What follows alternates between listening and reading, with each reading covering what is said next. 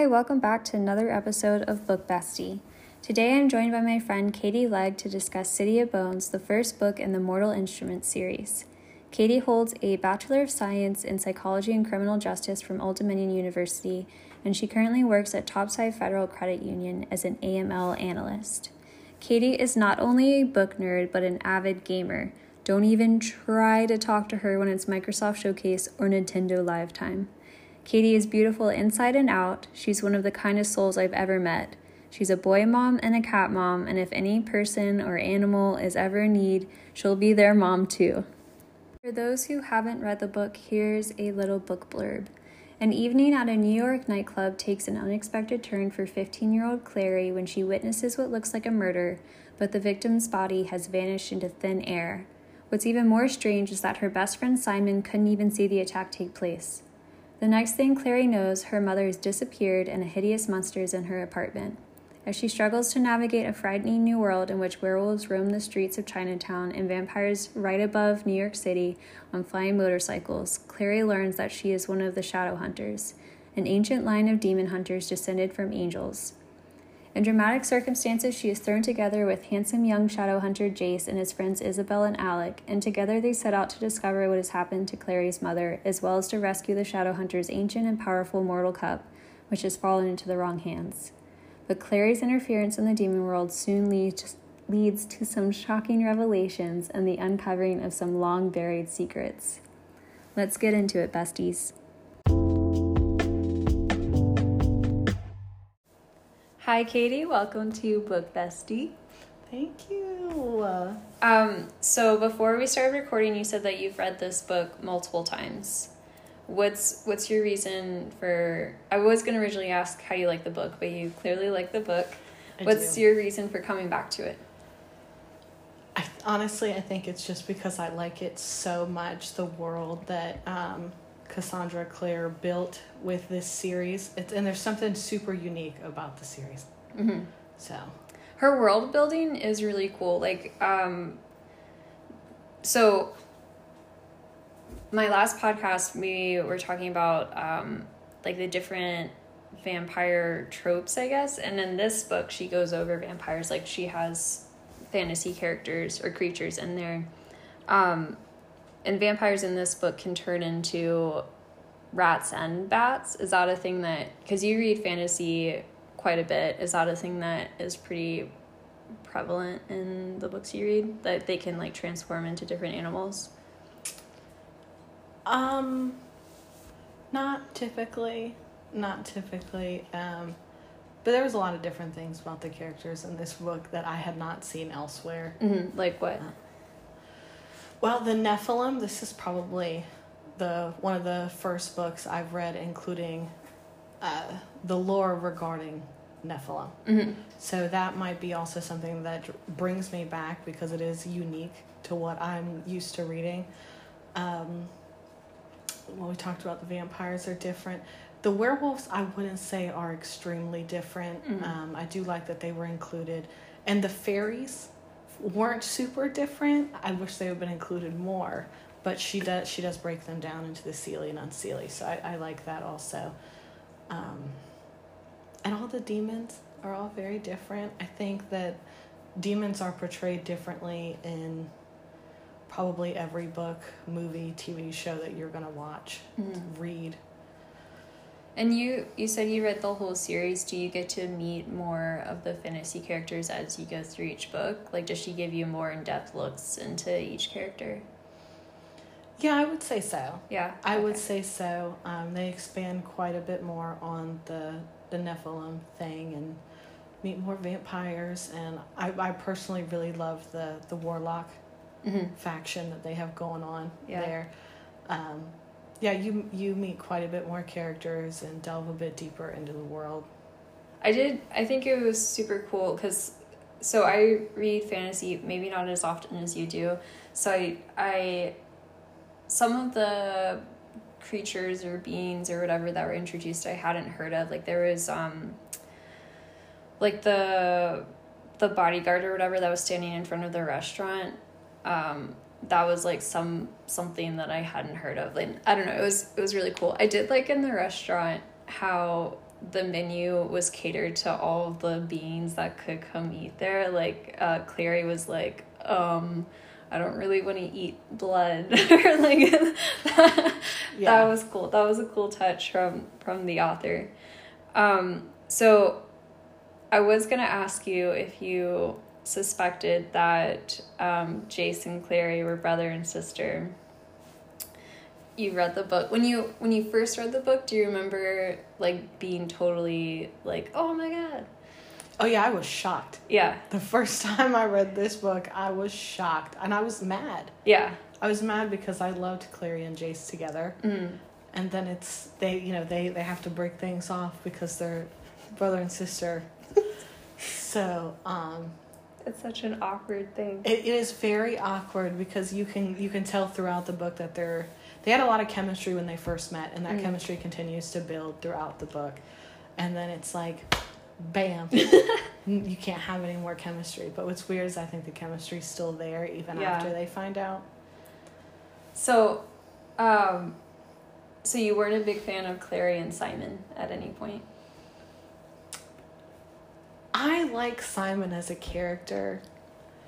I like Clary as a character. I don't like them together. I think that he treats her very well. She's very supportive. But no, I don't know. I just thought that it's very clear that Clary is not, she doesn't love Simon the way that Simon loves her. Mm-hmm. And Simon deserves someone that loves him the way that he loves that person. Yeah. So no, I wasn't a fan of them together. I thought it was a little bit frustrating, all of the love angles in the book. So, like, Clary and Jace have chemistry. Simon's in love with Clary. Alec is in love with Jace. Magnus sort of is crushing on Alec. Isabel, I guess, loves herself. I don't know who she... But there seemed... and then, like, with Luke and Clary's mom, Jocelyn... Like, Luke was in love with Jocelyn. I don't know, it kind of got on my nerves a little bit, like how it wasn't really like a love triangle, it was like a love cluster. Yeah, I think that's a good word for it. Yeah. And I guess it was kind of nice because usually in most books you have like the couple that you're rooting for, or like with Twilight, like you're either an Edward fan or you're a Jacob fan. With this, I like didn't know who I wanted to be in love and like who I wanted to just die or something. Like, do you have that at all? Do you have that feeling like this is too much love, or does this simulate real life more than maybe other fantasy books would, or other books in general would? I do think it sometimes can be hard to follow. But I didn't mind it. I think it added a little bit of flair to the book. I didn't mind it at all. It does get a bit messy. Yeah. I mean, I guess that's life.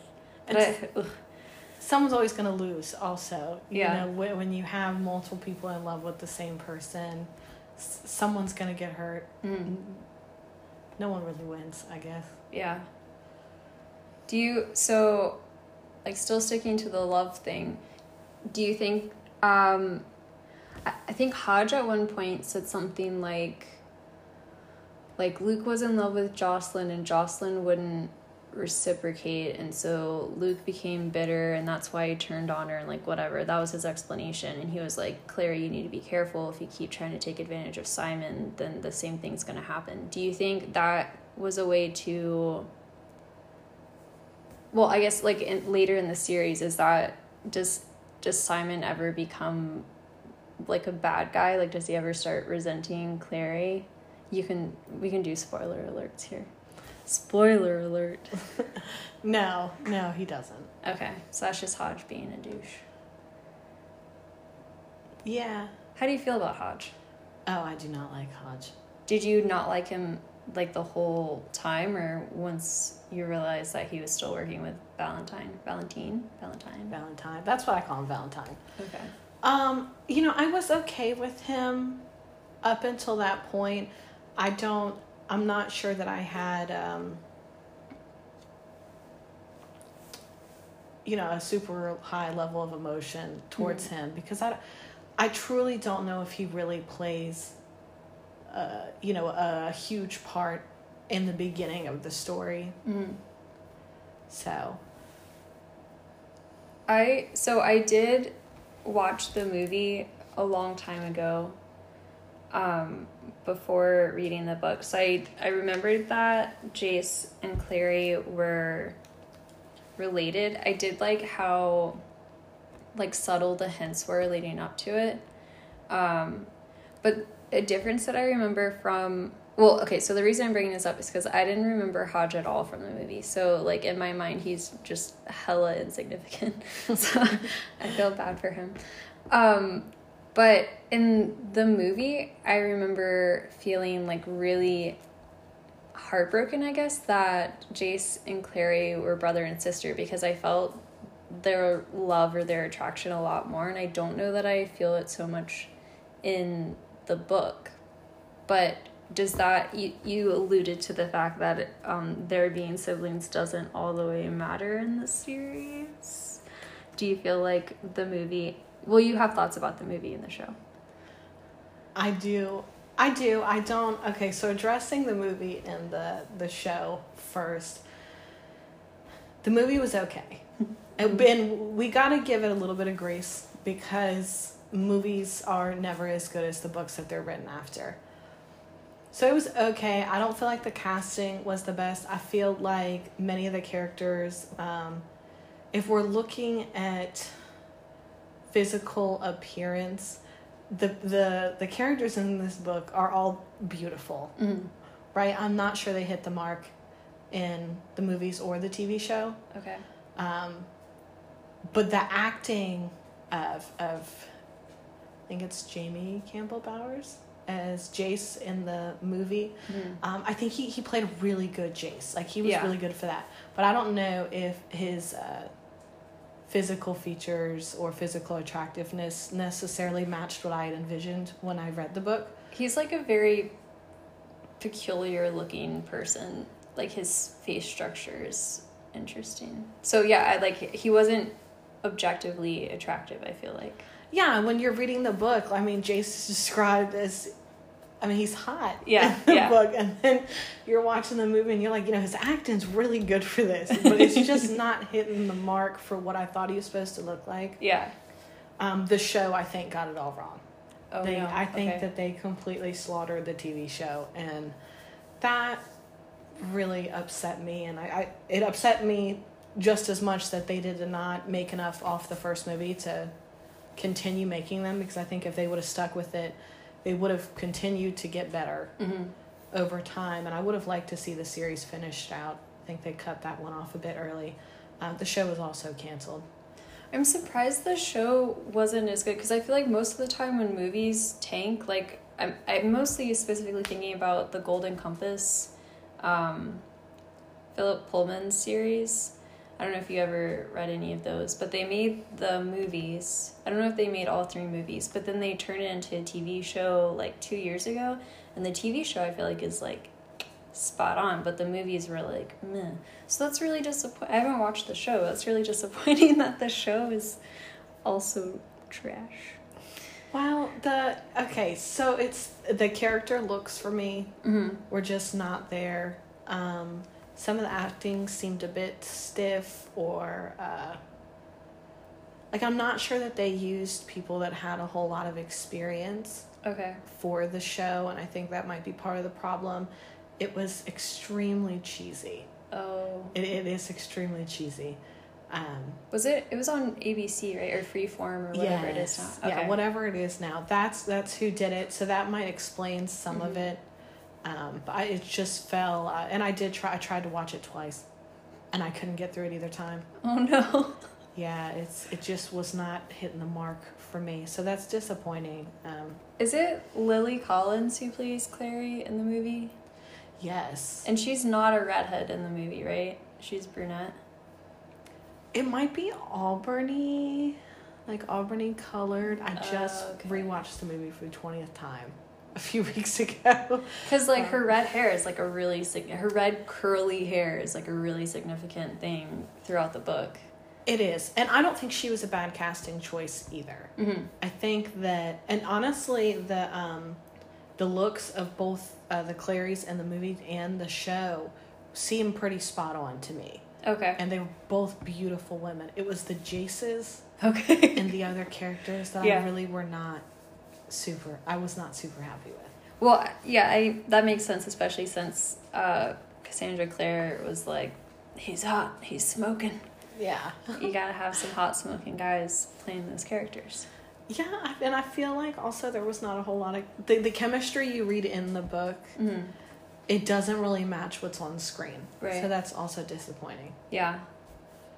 I did in the movie, like I said, in the movie I felt a lot more like sexual attraction chemistry between Clary and Jace than I did in the book. And I guess I'm coming out of a bout of reading like romance novels recently, so I was expecting a lot spicier things in the book, but I realized afterwards, like, this is young adult Megan, settled down. All right, so shows and movie and shows disappointing. So, yeah, so glad we got that covered.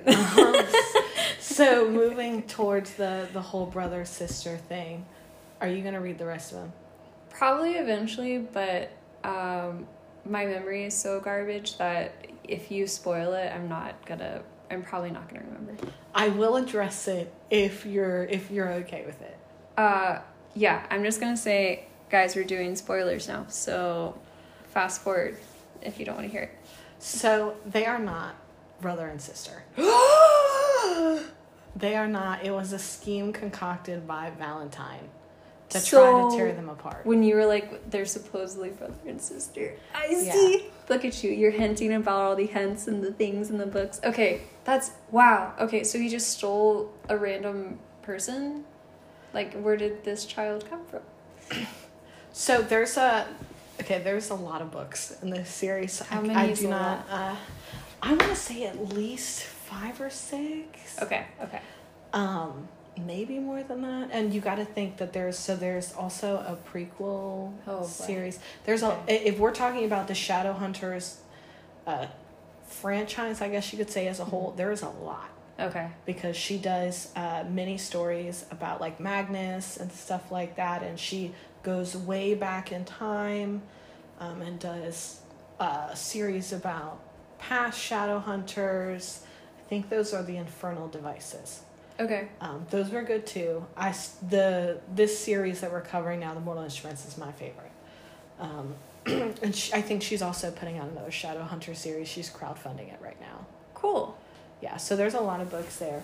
I don't remember what I was talking about. They're not brother and sister. The random child thing. Okay. Oh yeah. So I couldn't tell you exactly where that came from, but I can tell you that someone else pops up later on in this series that will piece all of this together. So she's like, hey guys, you should fall in love. Just kidding, you're brother and sister, so you can't be attracted to each other anymore because that's wrong. Just kidding, you can be attracted to each other.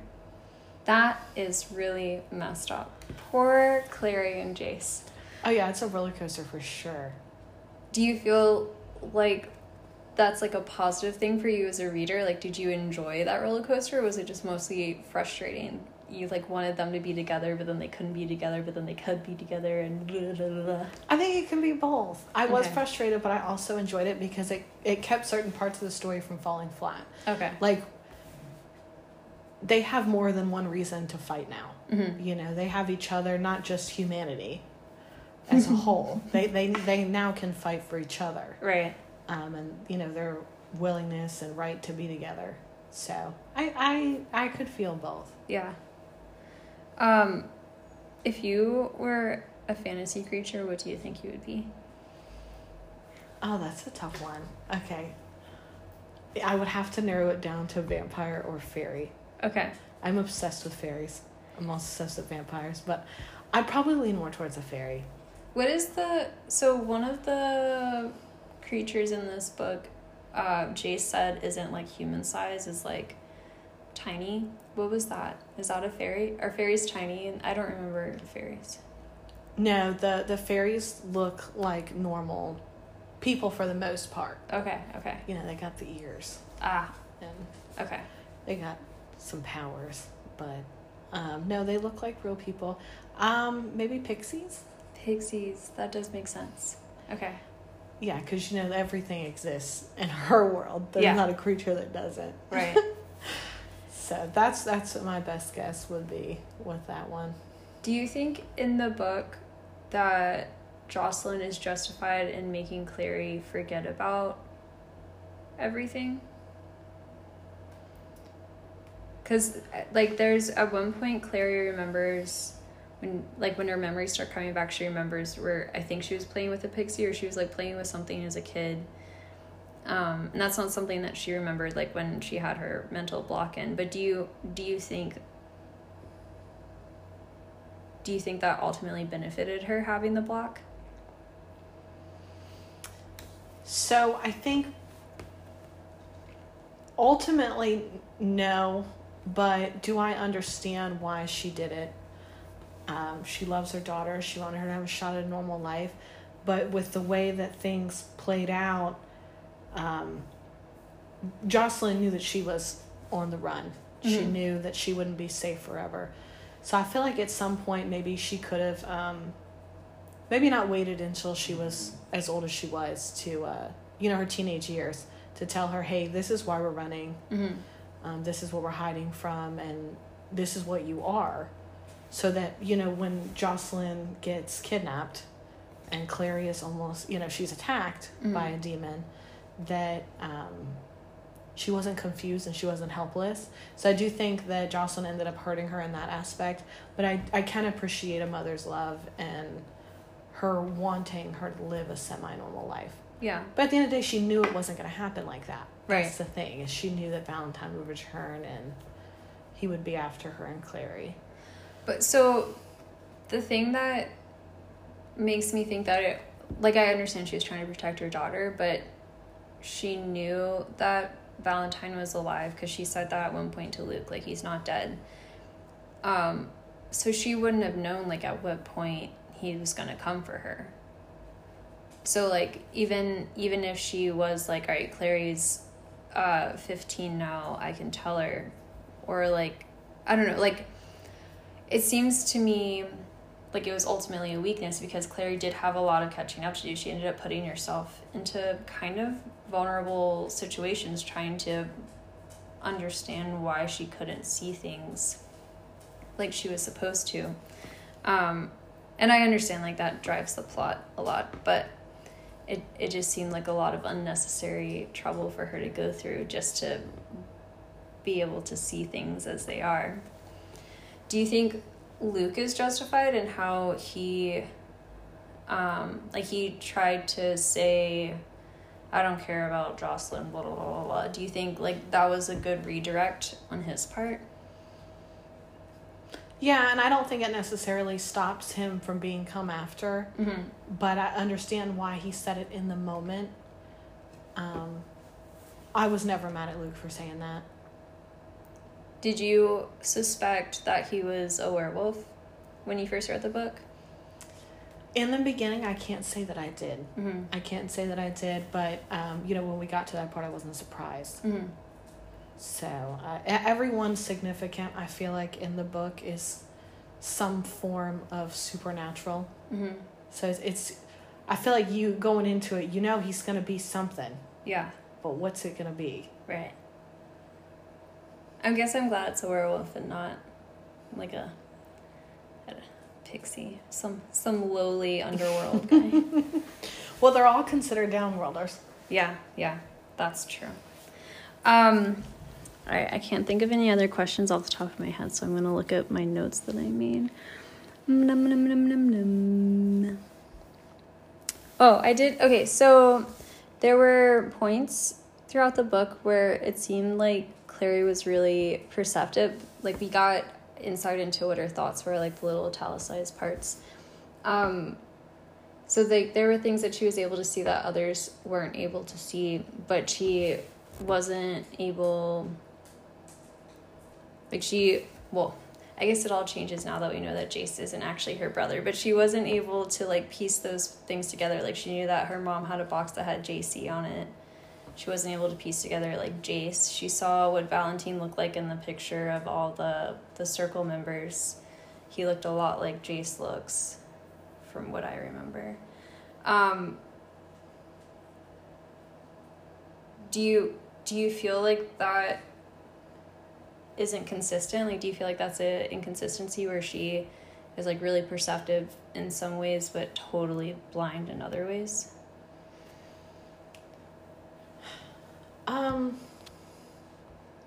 I would agree with that, but I think what I try to think of when that's brought up, I mean, when it's ever brought up, is it took her a while to get out of the whole mental shield thing and the stress that she must have been under while this was going. I mean, can she really give everything her 100%? So I don't know if this makes sense, but that's just what I try to think of it as, is maybe that's what the author was going for, is we know that she does have powers that could be considered much more powerful than, she could be considered much more powerful than a normal shadow hunter as she grows and develops her skills. I don't know where I was going with this. You don't think they contradict, though? No, I don't think so. I think that all of that was for the story's sake. I guess is the simplest way to put it. And I guess, too, like, in general, like, in real life, you tend to be able to observe what's going on with other people more clearly than what's going on closest to you. So I guess that is realistic. I don't know, it troubled me. Maybe not troubled me. I got frustrated a lot in this book. Because she has the block or the wall or whatever, so she can't see things without, like, trying super hard in some cases. But it just bothered me that she, like, so clearly could perceive things, but, like, she didn't know that Simon was in love with her. I don't know. Bothered me quite a lot. I feel like that's common, though, with female main characters. So it has stopped frustrating me. You're just used to it. Yeah, You're jaded. because all I do is read the young adult books, and every single female main character is like this. So it's okay. Do you feel like it's overused? A bit, yes. Yeah. Does it help the series along at all that Simon's in love with her, or is it just? Do you feel like it's just Cassandra falling in line with the normal YA tropes, like having your best friend be in love with you? I mean, I guess you could say it's relevant in the sense that, and this is a theme that continues throughout the series, is that Simon would always do anything for her. You know, he loves her. He wouldn't hurt her. Things like that. But does it do anything for her love life or moving the story forward in a significant way? I can't say that it does. I would have to... I'm inclined to agree that probably it wasn't necessary. That it is her blending in with what everybody else does. Do you think if she didn't have that, you would notice it? Like, do you think it's kind of necessary for this genre to have... like in YA fiction, to have your best friend be in love with you? Like, do you think that's a requirement now as a YA author? Personally, no. No, I think that's what they believe that the teenagers want. Yeah. This idea that, there's so many people in love with this girl and she doesn't even know it. Yeah. And I think that's probably part of the charm. It's the charm with Clary. And all the other main characters that this happens to is, I'm almost wondering if they're trying to give the effect that these main characters are such great people because they're not so self-absorbed as to notice that the best friend's in love with them. Right. Does that make sense? Yeah. Or like this couldn't possibly be the case, because it does seem like, especially with female main characters, it's always like, I'm ugly, my hair is beautiful and curled, and I look just like my mom. and then like some guys like, you're the most beautiful thing I've ever seen. So I guess there is like the draw, because I know as a teenager, and even sometimes now, I'm like, I'm the ugliest thing ever. I just want someone to tell me I'm beautiful. So I can understand that being a thing. It does seem kind of like empty, I guess. Like there's not really... I just want something new, you know? I don't want the best friend to be in love with the main character. It's either a best friend who's in love with the main character, or it's a gay best friend. I feel like there are no other options. Yeah. If I find one, I'll let you know. Okay. So far, I have not encountered. I'm sure not all books are like that, right? Mm-hmm. But I think a great deal of the young adult books are. Yeah. And I guess, like, I don't know, you kind of need some sort of formula to fall within the line of something. I don't know. I hate it. Moving on. So the Nephilim are part angel, part human. We have demons. We have different fantasy creatures, but there's one point when Clary and Jace, they go into a Catholic church to pick up weapons before they go to the vampire den, and Jace said something like, I'm not religious, I don't really believe there's a God, and Clary said, how can there not be a God if there are, like, there's devils and demons? What is your, like, I guess you've read the whole series, so is God ever a thing, or do angels just exist and no God is there? They don't have any sort of management system. How does it work? So, it's been quite a while since I've read the last few of the book, so I can't really put it into words what they find out at the end. But I will answer it by saying I understand where Jace is coming from. Mm-hmm. Because I think maybe in his mind, the Nephilim are solely there to take care of the demons. Mm-hmm. You know, make sure they don't get out of control. And it seems like most of the shadow hunters are on the same page. I don't know if that's something that is supposed to be ingrained in them, maybe because they are in institutes and things like that from the time that they're very, very young. So I'm not sure they actually need a management system, but they have the clave. Right. I don't know if I'm pronouncing it right. So I think that if we're talking about management, it's probably going to be them. But the clave is like the management for the Nephilim. Yeah. But like there are angels, or at least there was an angel at one point to make the first shadow hunter, or the first Nephilim. Yeah. Do we see angels anymore, I guess?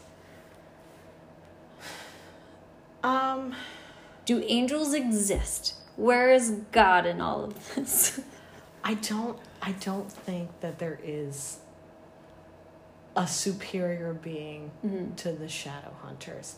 I mean, you hear a lot more often that angels are brought up, and there might be like a part in the last book or something where one of them actually pops up. Mm-hmm. I don't know, but that's where the cup comes into play. Mm-hmm. Because they really don't need any more angels. Right. They can continue to make shadow hunters with the cup.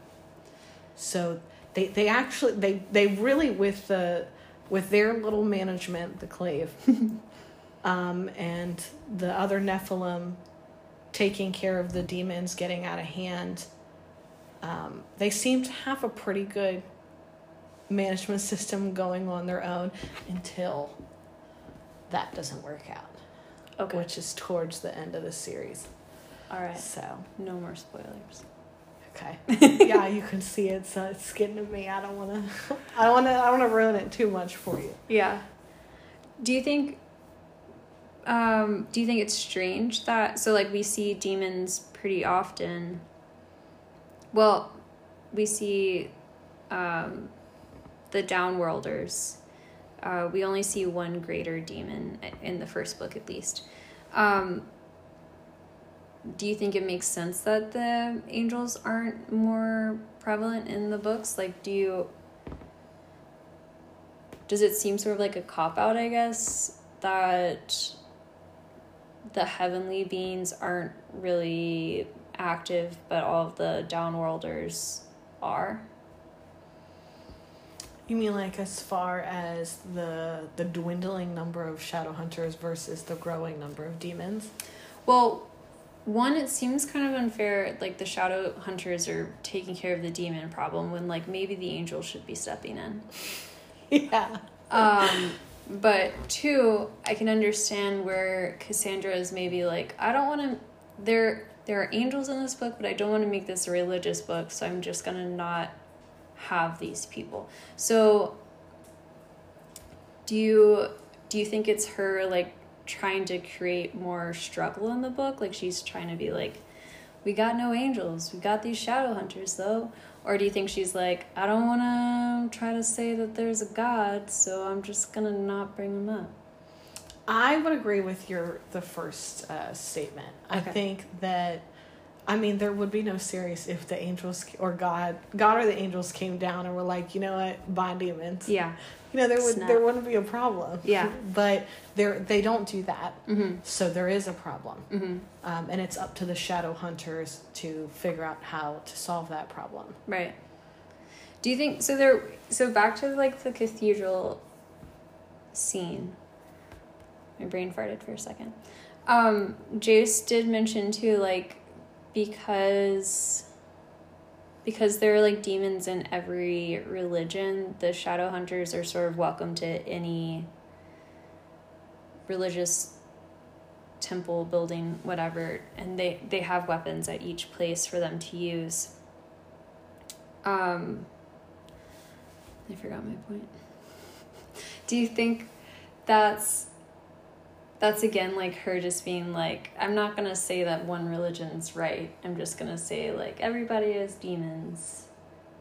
Do you think it just feels like a cop-out, I guess, to me? I don't know, I don't really agree. Okay. I don't really agree. I think that it makes sense to me. Mm-hmm. Because, you know, imagine, so they're going to the vampire den and they pass the Catholic church and they go to a Baptist church. Mm-hmm. And maybe Clary's like, well, there was a church a mile closer or something, but it was a Catholic church. And Jace is like, oh no. You know, like, we don't come here. Yeah. What's that phrase? What do they say in Twilight? The Cullens don't come here.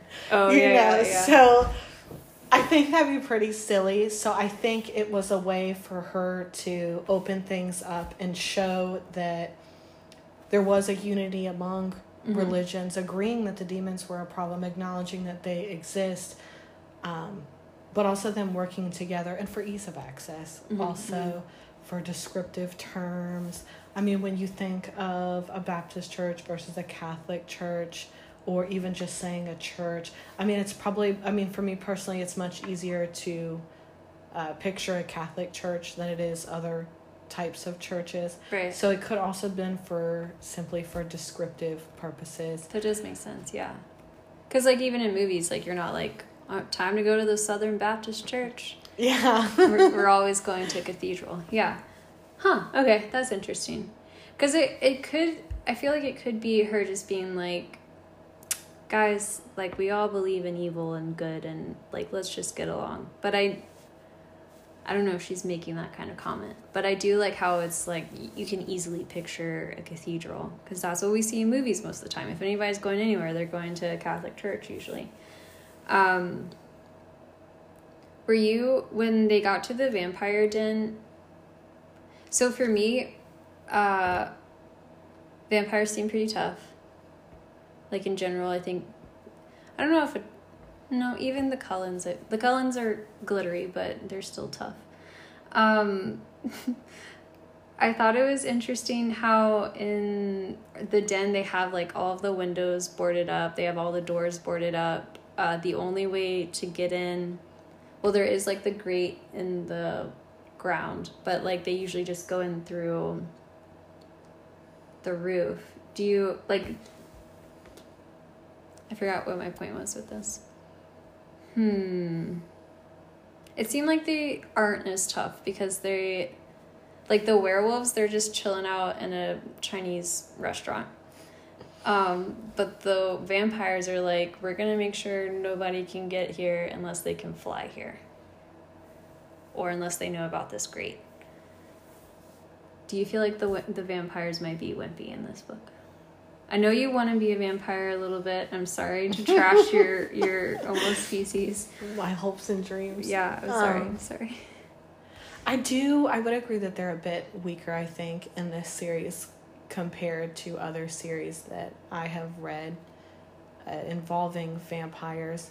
But I also think that this may be because, like, they're really isolated. Mm-hmm. I mean, how many of the other species really get along with the vampires? Even through the rest of the series, it's just, and they've been isolated, continuously isolated. So I think that's how they prefer to live.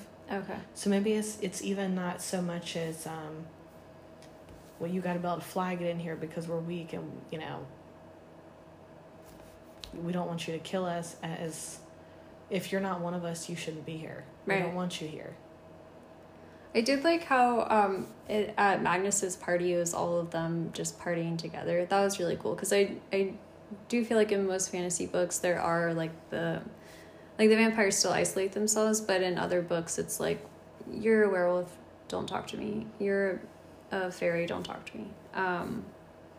So it was cool how there were moments where they could just like hang out. Even the shadow hunters, who aren't always the good guys, the circle specifically,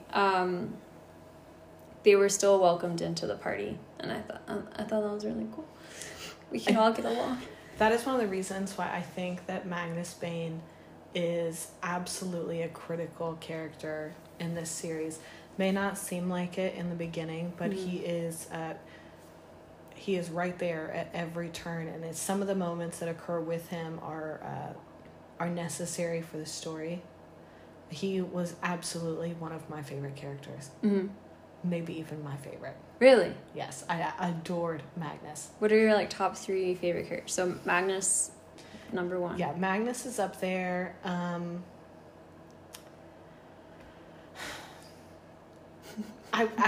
would also say I really liked Luke. Okay. I thought that the love he had for Clare and Jocelyn really spoke to me, even though him and Jocelyn weren't together, and I say that in air quotes. Oh no, is that like a winky? Could be. No. So,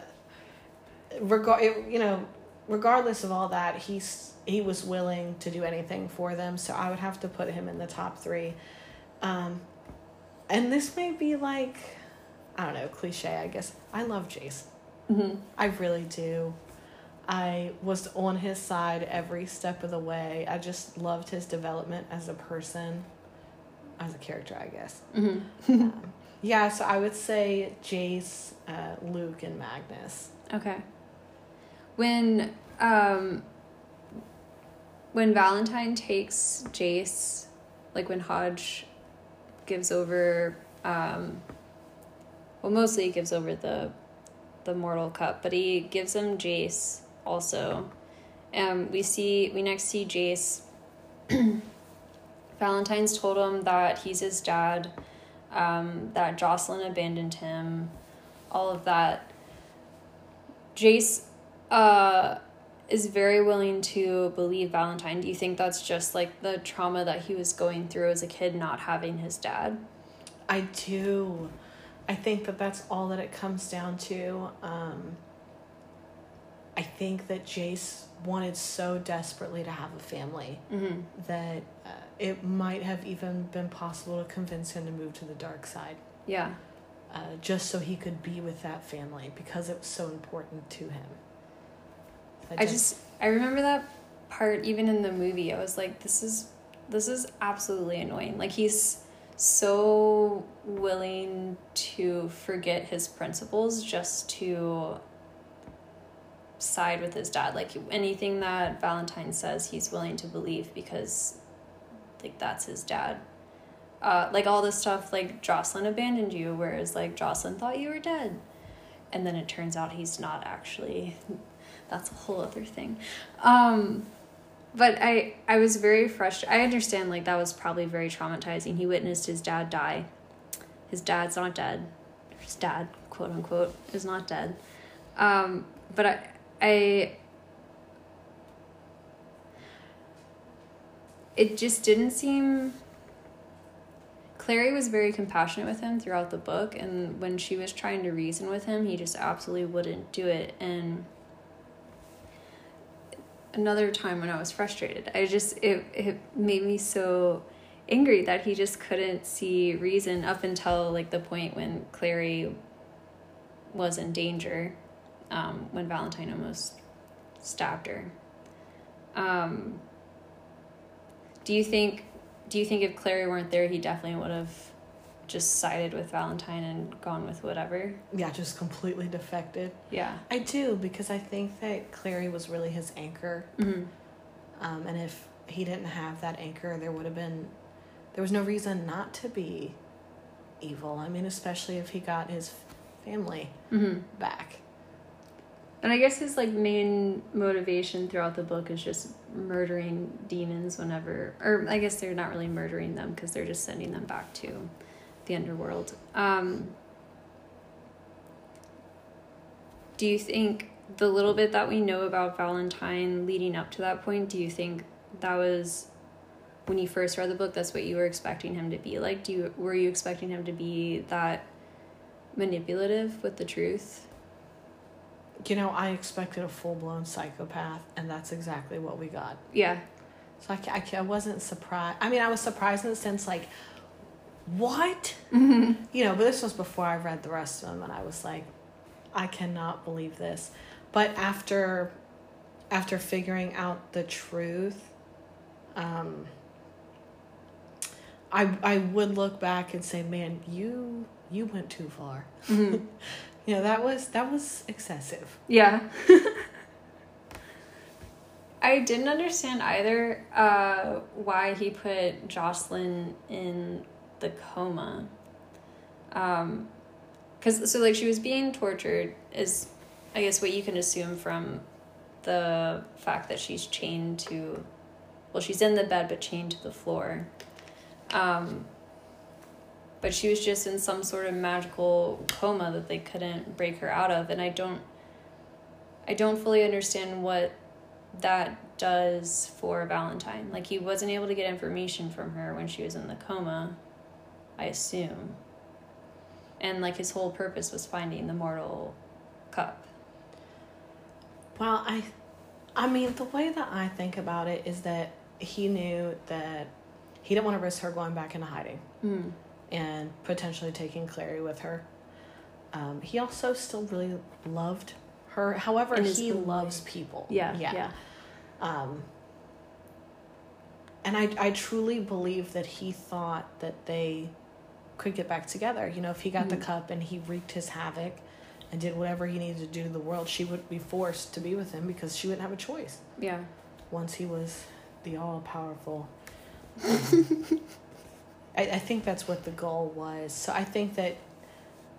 So just keep her in a coma until I can make her fall back in love with me? Yeah. Yeah, or make it to where she doesn't have a choice. Right. I love love. Love. Wow, okay. I can't think of any other questions. Do you have anything that you want, like, that you really wanted to bring up during... So we went through... You did have tea about Cassandra Clare. Okay, so let me ask you what you think about this one. Okay. So, oh, no. I do follow her on social media. I know she's coming off with that new series, and I think that I was on a Reddit. Okay. I love Reddit. Mm-hmm. I was on a subreddit, and they were discussing this book, and there was a lot of negative opinions about this book. And I couldn't really understand it until somebody mentioned that she used to do fan fiction. So me being who I am, I have to know the answers to everything. So I went on this hours-long deep dive into the web to figure out what they were talking about and what the irate nature was. And I've never laid eyes on her fan fiction, so I can't say whether or not this is true. I can't say whether or not what I saw on the Reddit was true. But it turns out the chief complaint was that she took her fan fiction, which I guess was Harry Potter. I'm pretty sure it was Harry Potter fan fiction or something of the nature. And essentially just literally copy and pasted entire sections from those fan fictions and pieced them together to make City of Bones.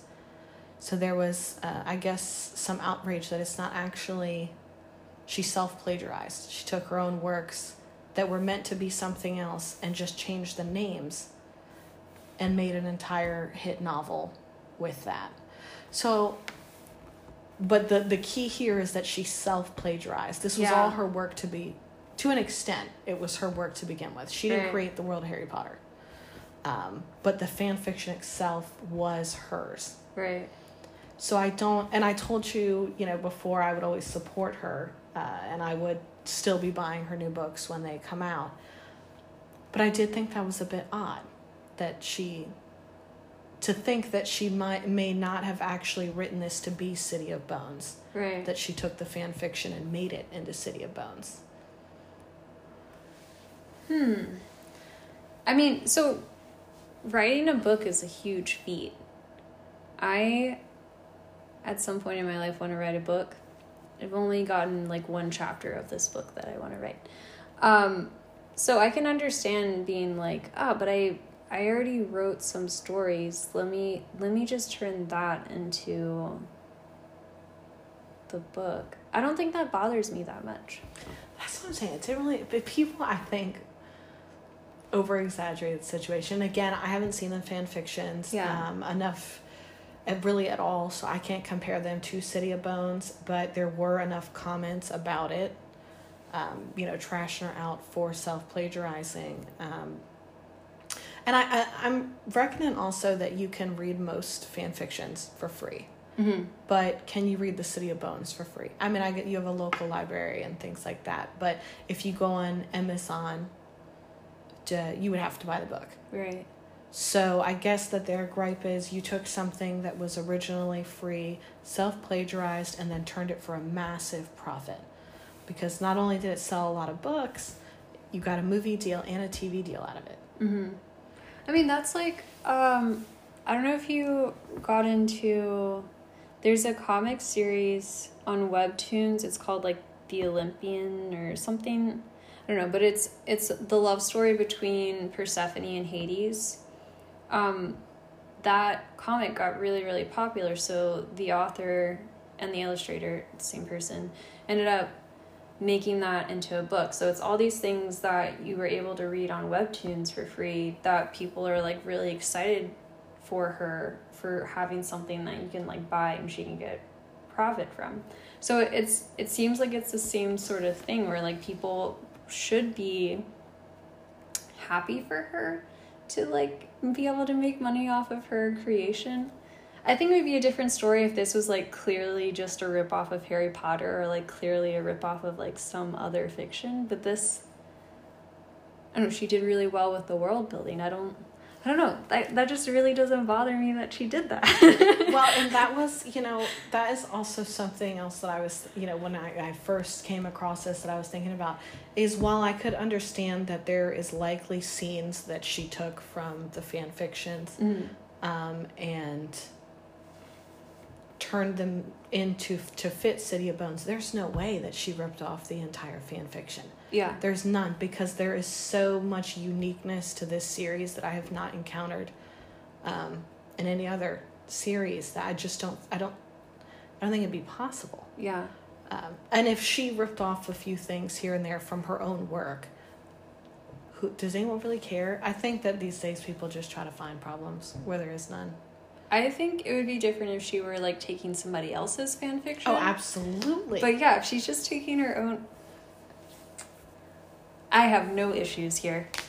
You go on and do your thing, Miss Cassandra Clare. And again, didn't read the fan fiction. I can't attest to the validity of the comments.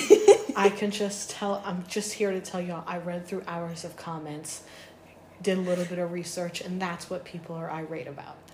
Wild. She still seems to have a fair number of supporters, though. Her Yeah. crowdfunding, I think within the first 24 hours or so it was posted, half of the funds needed to publish that series were met. Wild. So she's still doing quite well, regardless of what people think about her. It's interesting that she needed to crowdfund to do the new book when I'm sure she has tons of money from City of Bones. I have also found that Mortal very Instruments. odd, but I did not engage with the crowdfund simply for that reason. I'll buy it at some point, when it comes to Amazon or something like that. That was the first thing I noticed that I felt was very odd. Now these could be limited editions. Okay. I don't know. Maybe she couldn't find a publisher or backer anymore. Mm-hmm. I don't know. And maybe it comes down to it's more of an issue than what we just talked about. Right. A publisher got wind of our self-plagiarizing and didn't want to be involved with fair. that. So, I mean, if you think about in college, you're absolutely not allowed to self-plagiarize. Mm-hmm. And it's a big deal if you do. Mm-hmm. So maybe it's the same kind of concept. Yeah. Maybe once that got out, if it's true, that kind of muddied the waters for her a bit. I don't know. It's just a theory. I don't know why she's crowdfunding it. I did think it was odd. Yeah. Wow. That was good tea. Thank you. Tasty. I don't know the validity, but I'm just telling you what I found. I did think it was interesting, the whole thing. It did not bother me. Yeah, I'm totally unbothered. If she stole from someone else, then I would probably no longer support her. But she took her own work. She turned it into something better than it probably was. Yeah. I mean, yeah, and even, like, weaving together the different pieces, like, that takes effort and creativity. Like, I thought you were gonna come in here with, like, a J.K. Rowling, she actually hates trans people type thing. No, I can't say that I've seen Cassandra Clare do anything like that. Okay, that's good. She seems pretty normal on social media. That's good.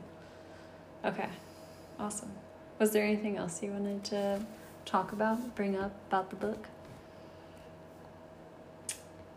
Not that I can think of right now. I mean, I would highly encourage everyone to at least finish the Mortal Instruments series. Mm-hmm. There's at least 2 other... Like spin-off type Yeah. things? Yeah. They're good, but in my opinion, not as good as the Mortal Instruments. Mm-hmm. But they're in the same universe. Okay. So if you were a really big fan of this book and this universe, definitely branch out and go read the other ones. I'm one of those people that wants it to keep continuing, even if it gets worse. But I don't think she did that with the others. I don't think it was a matter of it getting worse. And maybe it was a matter of me having already been exposed to the world that she built, you know that feeling you get with a new book and you're entering this world and seeing how it's built and how it functions for the first time. I think maybe that's what made it lackluster for me. The other series, very good still. Yeah. But there's something about getting into this world for the first time that if you've read this and then you try to read those, well, I already knew all this happens. Give me something new. Yeah. And it's not her fault. I mean, she is milking this for every dollar that it's worth. Yeah, I would probably do the same thing if I could write a book. Cool. Well, all right, Katie, I have some questions that I ask all of my guests on the podcast. I did get a note from Courtney for her episode that I need to start sending these questions ahead of time. So Katie got some time to look over the questions just now. So what is your favorite book that you always recommend, or your top 3 favorite books? So if we're talking about a series, which does have 3 books, coincidentally, it's called The Ark of a Scythe, but the first book is just called Scythe, and then they're named as differently as the 2 other books come out.